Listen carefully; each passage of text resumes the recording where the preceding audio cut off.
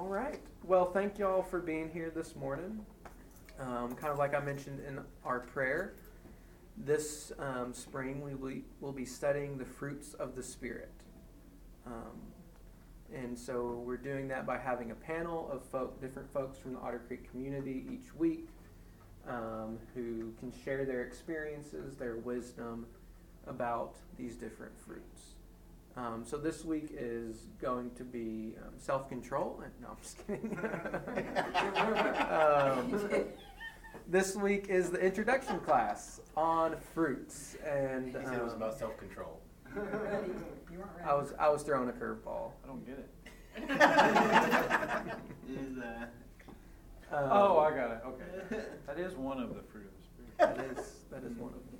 Yeah. Okay. But no, this week is our introduction class, and so this morning we have George Goldman, who is a New Testament scholar, and then we have Nate Underwood, who is a gardener and a brewer who brews a lot with fruit. That's true. Has close relationships with a bunch of, what do you call someone who owns an orchard? A farmer. They're still a farmer? Yeah. There's not a different word for Orcharder? Yeah. An orchardist. Orchardist? Yeah, I know there could be a more technical term, but not like that's commonly used. He's not pretentious. They're- He's just a farmer. They're still a farmer. I love it. Fruit farmer, I guess. Arborist. Yeah. So I figured we would get a good kind of two different perspectives on what it means to be fruitful. So my first question for our panelists is, what is the best fruit you have ever tasted? So an example I have is in 2012, I was on a mission trip in Lucy, Jamaica, and Pastor Michael, we were painting a school, as one does in the youth group when you're on a mission trip, and Pastor Michael showed up to the school with a box full of mangoes, just fresh off the vine. It was peak mango season. I mean, it was just, and I've been chasing that high for the rest of my life. Like, I have never had a mango that was just that perfect. Just peak season, right off the tree. Even like when I've been in the Caribbean again, I haven't been able to replicate that, and it haunts me. So do y'all have any fruit memories? So this first question, if you ask my wife Taylor, I could go on and on about. There are a lot, but so my favorite times of year, one is when you get that first perfectly fresh ripe tomato right out of the garden. It's been warmed by the sun. It's just right there in perfection. You bite into it. It is like I just give thanks to God that it tastes buds, and it is amazing. And the other one is when you take a bite of that first Freestone peach in July, and it is juicy and it just dribbles down. And I usually go out on the deck to eat it, and I get it everywhere. And it is like slightly cool for how the peach is, and it is so unbelievably refreshing and sweet and tart and so many different flavors when you eat an in-season fruit. I tell people, I think the reason why you haven't had a better mango is because they're in season, they grow in Jamaica, and they're at that perfect peak ripeness.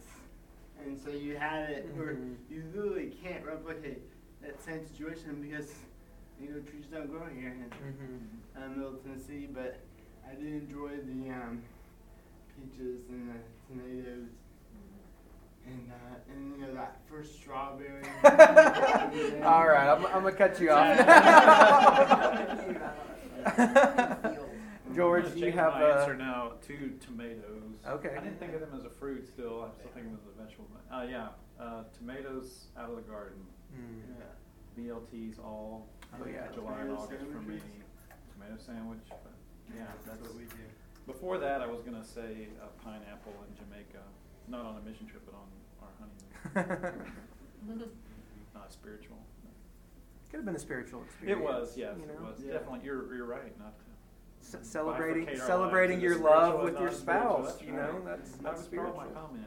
Yes, thank you. So to start off, I kind of want us to watch a quick little video from the Bible Project. That's not exactly about fruit. It's more about trees, but you know, the Bible mentions the word fruit 119 times in the Old Testament, 67 times in the New Testament. You see it a lot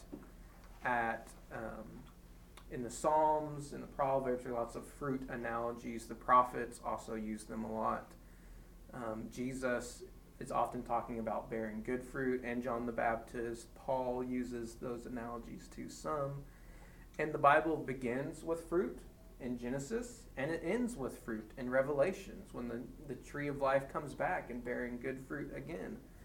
So it seems to be important. So we're going to watch this video to kind of get us started.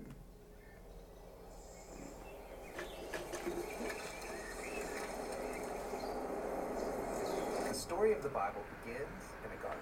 Where Can y'all God hear that all right? together. The biblical authors want us to see this garden Let's see, yeah.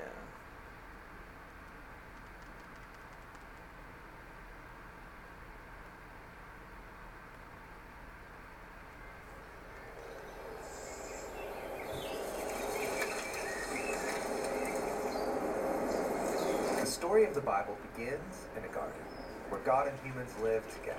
And the biblical authors want us to see this garden as a type of temple. The top is the most sacred place, the Holy of Holies, where God's presence is most intense. And that's where we find the tree of life.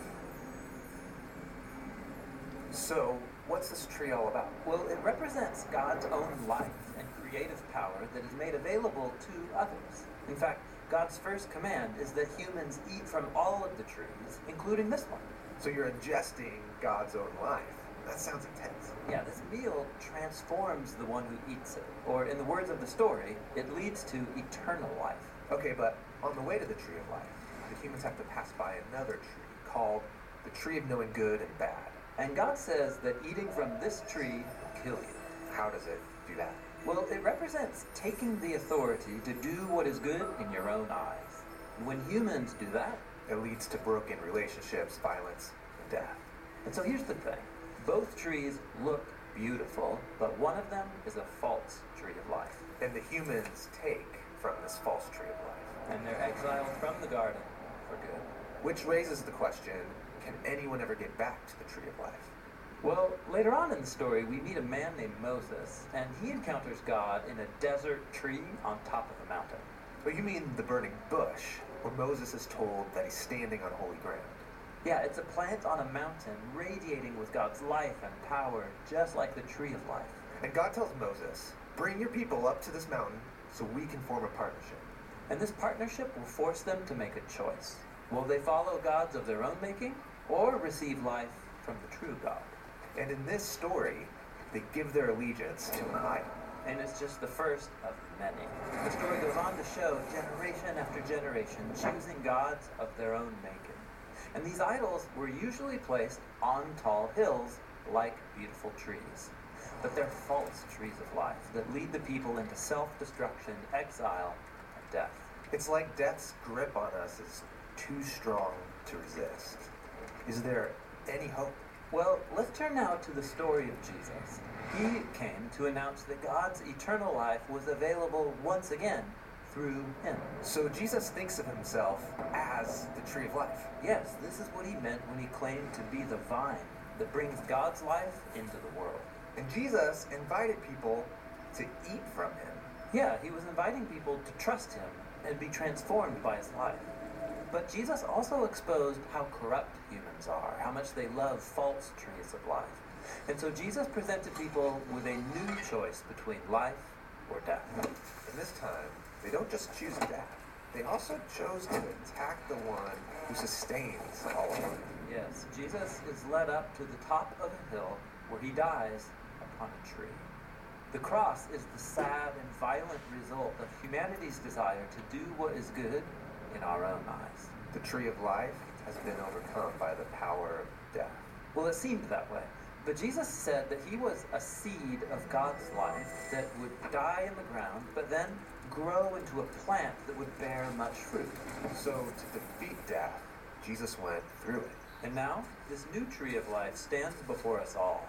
We can eat from it, but it will mean passing through death like Jesus, allowing our old way of being human to die. So that a new humanity can grow in its place. Yes, Jesus said he is the vine, and we are his branches. So not only do you eat from this tree, you're invited to become a part of it, helping produce its fruit, so that his life and love can spread through us to others. And so the story of the Bible ends in a new garden. Which is also a kind of temple, with the tree of life at its center, providing healing and life forever to all who choose to eat from it.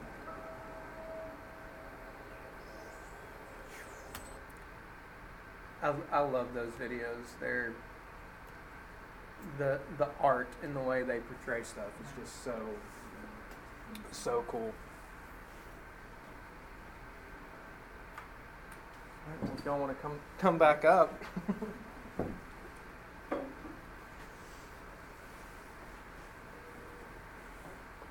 So that video kind of answers the second question, which is, what's the deal with fruit?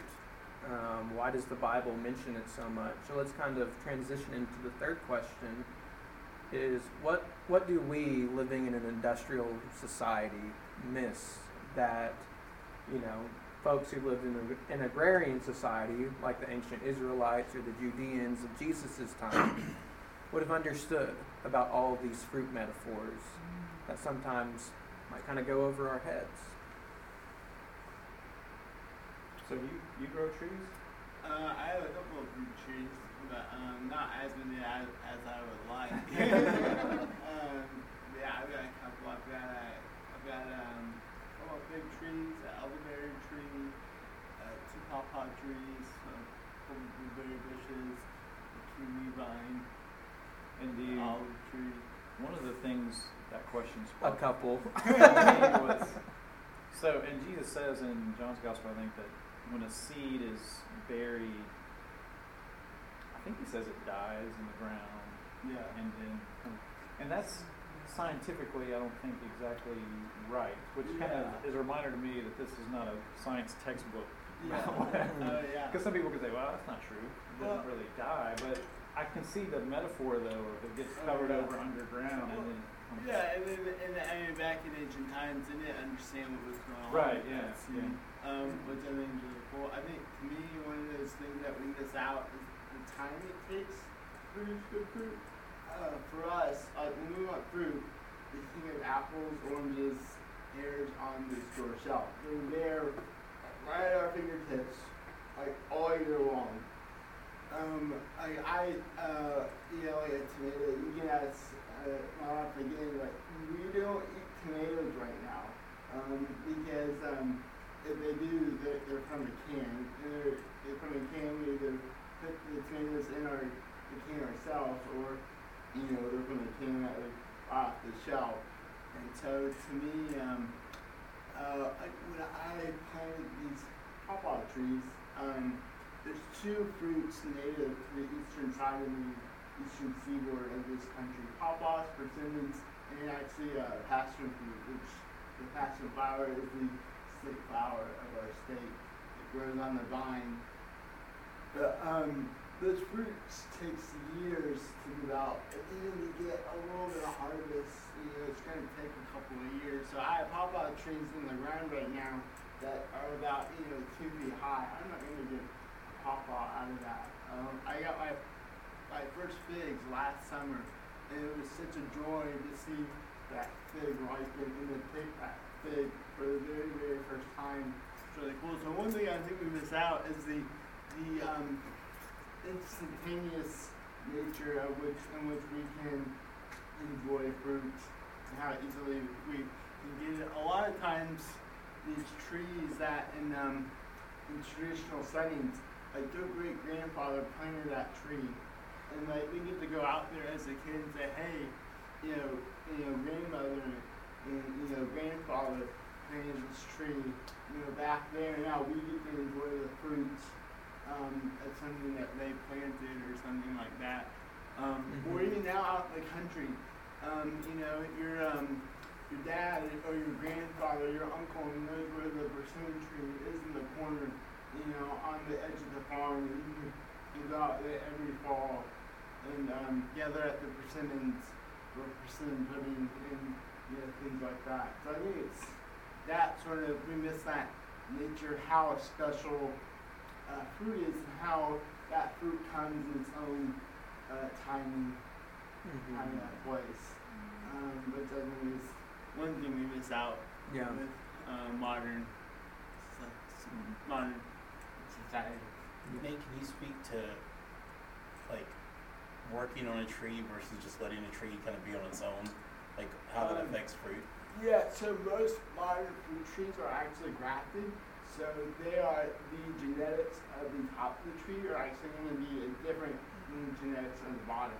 So I think it's actually a really gorgeous metaphor. You can apply in different ways that in order to make a sort of a very, it's also because modern day farming is about efficiency.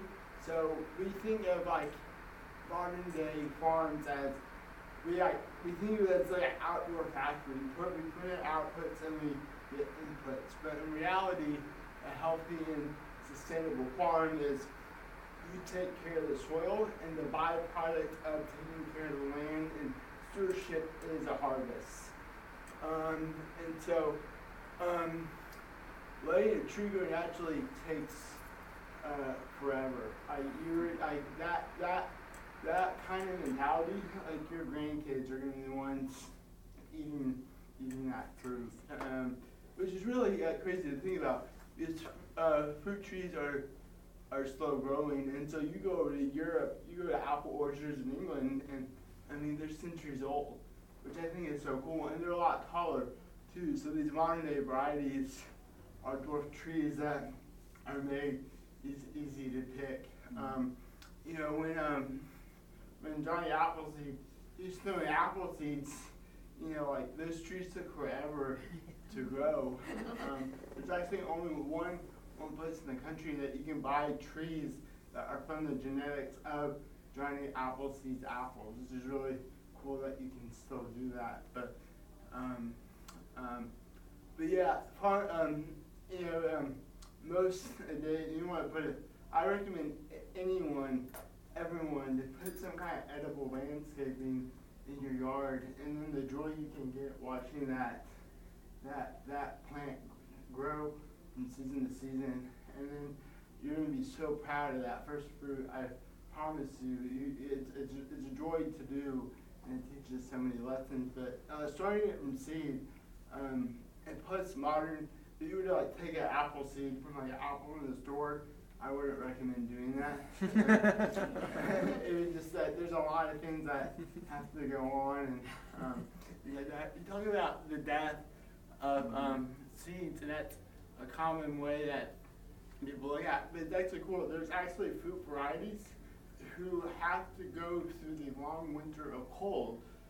They have to have these certain chill hours in the tree itself and in the seed in order to sprout. I think that's so cool that this tree that looks dead, that there's no life in it at all, has to go through this winter, a certain number of the depths of lack of warmth and coldness. But in order to produce fruit, it's got to go through that in the winter. And if it doesn't, it won't produce this good fruit, which I think is really cool. Yeah. Another way to extend that metaphor out. So. I'm just, so many theological things are going off in my head. Yeah. Is it in Romans or Corinthians when Paul writes about Gentiles being grafted onto the root? Is that in Romans? So you see that same analogy where the roots have a different genetics than the base of the tree, but it's all one unified tree. Yeah, that's good. Which is a good way of thinking about kind of our relationship with our Jewish brothers and sisters. And see what some of the oldest trees in the world are olive trees.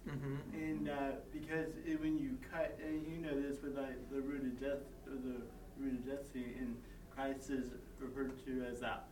The olive tree, really back in the Middle East, they will cut literally like almost like clear cut an olive tree, and from that stump a shoot will come out.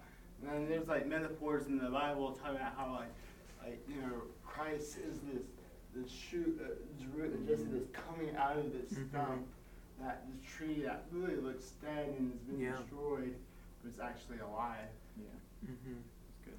So what are some of y'all's favorite fruit stories in the Bible, or teachings, or parables? Are there any things that you're like, that really resonates with me? Well, my favorite is it's in Luke 5. It's also in Matthew, Sermon on the Mount. But Jesus says, "Do not judge, or you will be judged, and with the measure you use, it will be measured to you." And that, I think you can make a case that's the most popular saying of Jesus on a sign. It used to be John 3:16, "For God so loved the world." Now it's, "Judge not that you be not judged," and you see it at marches or whatever, and in any context, do not judge me, because Jesus says we shouldn't judge. But right after that is when he says, "You will know a tree by its fruit." And to me, that implies, so when he says don't judge, that doesn't mean you can never know what's right and wrong and you should just let people go. It means don't be a hypocritical judge or don't condemn. I think that's it doesn't mean you can't make judgments of some sort. So to me, that tree analogy right after, and my parents used to use it annoyingly, and my sister and I, like, they'd be like something about your friends, you'd be like, "Well, the Bible says don't judge," and they say, "Yeah, but you can be a fruit inspector." And there's truth to that, what is the fruit?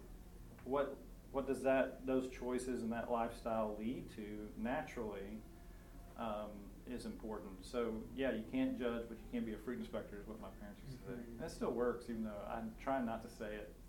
I'll try not to say it to my kids. It's a little trite. But. And I know John the Baptist says this, and maybe Jesus says, I'm not sure, but basically a tree that bears bad fruit needs to be cut down and thrown into the fire. Yeah. Which, when you think of that in regards to judgment, it's like, whoa, okay, like, this is serious. This isn't just, Yeah. This is real. What about you, Nate? Are there any stories in Scripture? I was trying to think about that. You listed out that Revelation 22, and one thing that other versions said, it bears fruit every month, or there's a fruit for every month. And I've gone on and on about this seasonality of fruit, and how there is this time of winter and death and coldness, and literally lack of light. And I think that's so beautiful that God is saying, hey, there's something in season every month that is for light. And knowing that idea, because so much of fruit eating for me is that anticipation of that season, waiting for whatever that season has come to bear. And I think that's really cool that God is saying, hey, I provide for you this life. At all times, there is no more. He's the light that provides that sustenance for us. And then also, sort of that metaphor, it's that running metaphor of the Bible that, to me, fruit and seeds go hand in hand. The whole purpose of the fruit is the seed. They are one and the same. The whole idea of the fruit is that seed will one day be planted and become a new plant, so it can pass on to the next generation. And there's this idea that of storing up treasures in heaven, that there's things that we do today that will live into the new world and the new heavens, that I think is really cool. That what I do now in January will affect my growing season in July and August. And I think that's really, really cool. The whole idea to plant a seed. There's a famous quote, if you're a gardener, there's a quote on, kitchen towels and all that. But to garden is to believe in the future. And I think that as a Christian, to be to subscribe, to be in love with Jesus and to subscribe to the ways of Christ is to believe in the future. We believe the future is like this whole restoration movement, and we work toward that. And in some mysterious way, what we do now is a part of that. And what I think that's a gorgeous metaphor as a garden, as I compost, as I mulch, as I put a seed into the ground, which seems like that someday that will live on, and that will bring about life in some mysterious way. That God is working that up for the advancement of the kingdom of heaven. So, yeah, that's awesome. So let's narrow it down a little bit to Galatians 5:22, and kind of this specific fruit metaphor that we'll be sitting in for the next 3 or 4 months of this class. I was wondering if y'all could just share a little bit on the context of Galatians, kind of what's going on behind the scenes, and what's some stuff we could what's Paul doing in this passage? And I'll pull it up so we can all read it.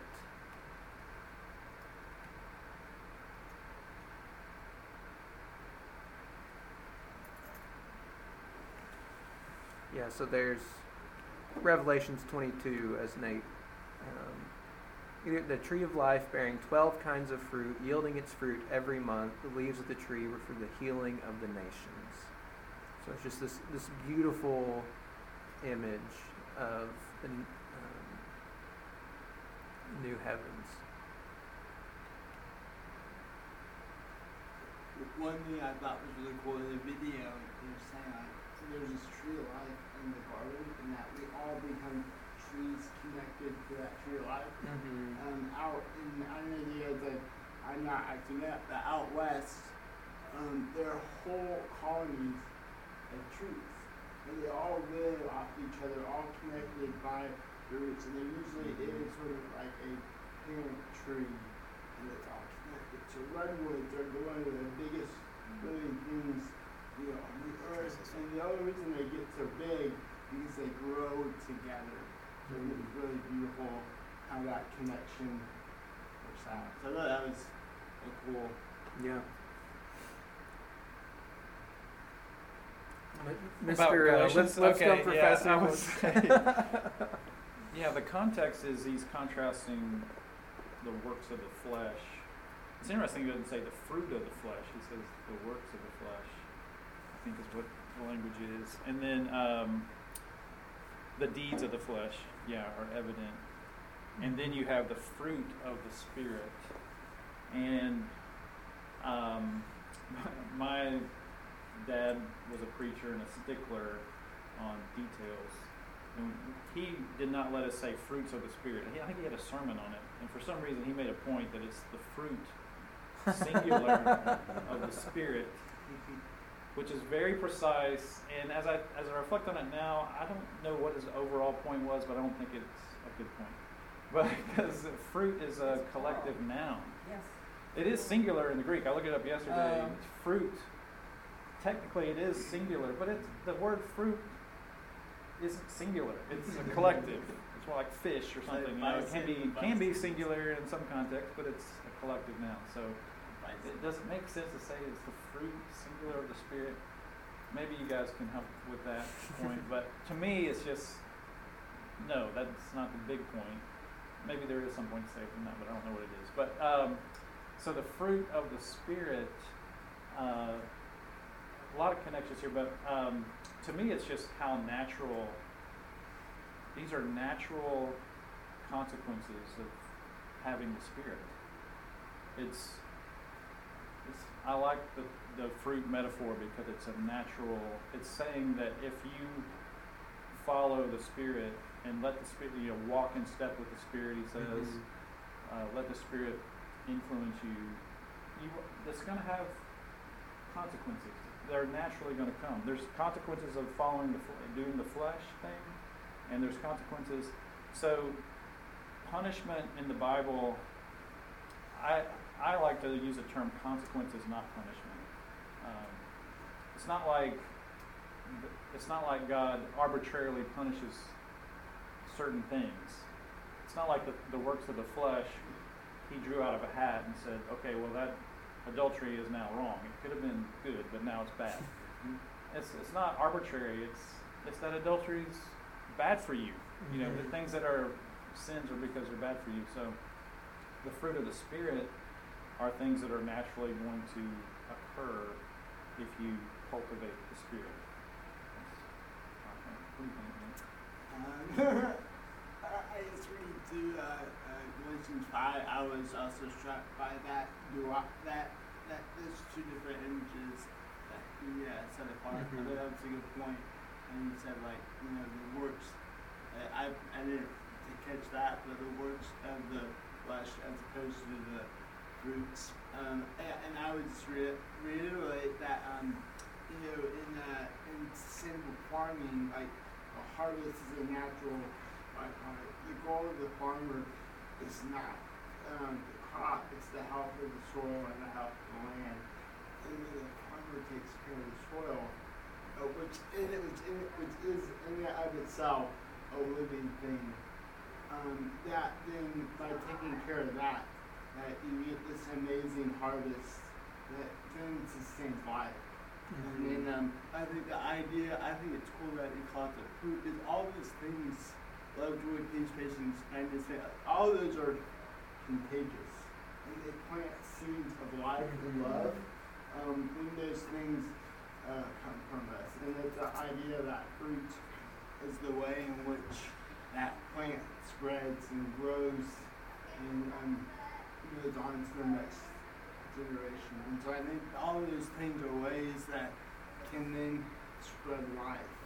This is essentially what fruit is, the vehicle, which is how life is spread for that plant. So I think that's an interesting thing. Yeah, and it's not, you know, I think a lot of, at least the way I understood this growing up is, well, you need to be joyful. You need to be peaceful. You need to be kind. You need to be gentle. And maybe that's not the best way of looking at it. Maybe it is that if you follow the Spirit, that these fruits are the natural byproduct.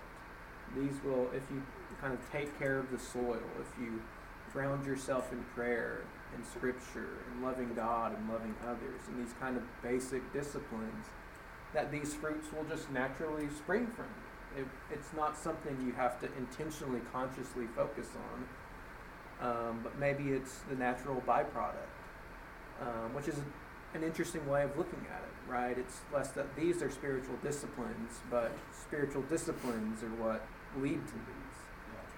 Definitely. And I love too how Randy Harris, who taught for a long time at Abilene, I think he's retired now, but he called these the thuddingly unspectacular gifts of the Spirit. Because we think, you know, when you think about charismatic and having the Spirit, it can be like, you know, what is the fruit of the Spirit? You ask some people that and they're like, well, it's speaking in tongues or miracles or something, you know, that's very obvious and huge. But this list here is thuddingly unspectacular, you know. Gentleness. Yeah. So I think that's a necessary corrective to the idea that if you have the Spirit, it's going to be very obvious and showy in some ways. I think it's cool that one of the ways that, you know, is looking for, you know, this is going to sound cheesy, you know, looking for God in unexpected places, for like seeing Christ, you know, out in our midst, you know, not in church, not in Scripture, but how these are markers. So like whenever I watch a show or a video or hear a story, and I hear stories that reflect these things, I'm like, okay, there's life in there, there's life is in there, like God and Christ is in there, the kingdom of heaven is some way present in some mysterious way, even though they have nothing to do with you know, with the word Christ or Jesus or church or God or whatever it is. And so when I see things about love or see things about joy or joy and peace, I'm like, okay, I know the kingdom of God is somehow present and I need to take that posture of learning and witnessing. So I think those are core markers, whether it's in a movie or a story or something like that. I think when I see those, I know, I can sense that, or I can reflect and know that God is in that in some way. Yeah. Well, thank you all so much for having this conversation with us. We have 4 minutes until class is over. If there's any questions y'all have for our panelists. Is it possible that we're looking at where your focus is? Like, I just wonder when it says the deeds of the flesh versus the fruit of the spirit. Like, if your focus is on the body, you're going to deal with the immorality, the idolatry. Like, you're going to deal with that. If that's where your focus is, if that's where your work is, if that's what you're trying to improve, if that's what you're trying to, make whatever, versus putting the work in towards the spirit, like putting that focus in the spirit, is that what you're going to cultivate? Like, is that kind of what we're looking at the two with? I think it's a little tricky because, I mean, he is making a difference between flesh and spirit, but it's not, flesh doesn't just mean body, because you need a body to do the spiritual things as well. So it's, and I know a lot of times we tend to separate body and spirit. So I want to try to keep them together in some ways. But does he mean by these of the flesh pursuing things of earth instead of the kingdom? Does he mean pursuing money, pursuing these, this? Because it's not sounding good. Yeah, and He's flesh. not saying that Flesh it's doesn't just mean your literal flesh No, or it does body. not. It It has to do with some negative. It's not just. materialism or Yeah, I don't know that the contrast is this physical and the other is non-physical. I think somehow they both have to be physical. So I don't even know what I'm saying. And I mean, fruit is physical too. Like fruit is Yeah. of the earth, so it's. Maybe it's like the way of, to me, I think about it as the way of decay almost. I guess, like we pursue the things that do not promote life. So God is the true life. So anything that is not life-giving is inherently death. And so it's like, if you pursue the things that are of decay and death, and those roots, that's how I would look at it. Is our faith is still very physical. Yeah. All right. Well, thank y'all. Next week, we will be learning about agape with Rhonda Lowry, John Lee, and Jenny Cagle. So y'all come back, tell your friends to come if you enjoyed, and see y'all next week. Rhonda will expect Oh, you see, I agree. Treat your friends.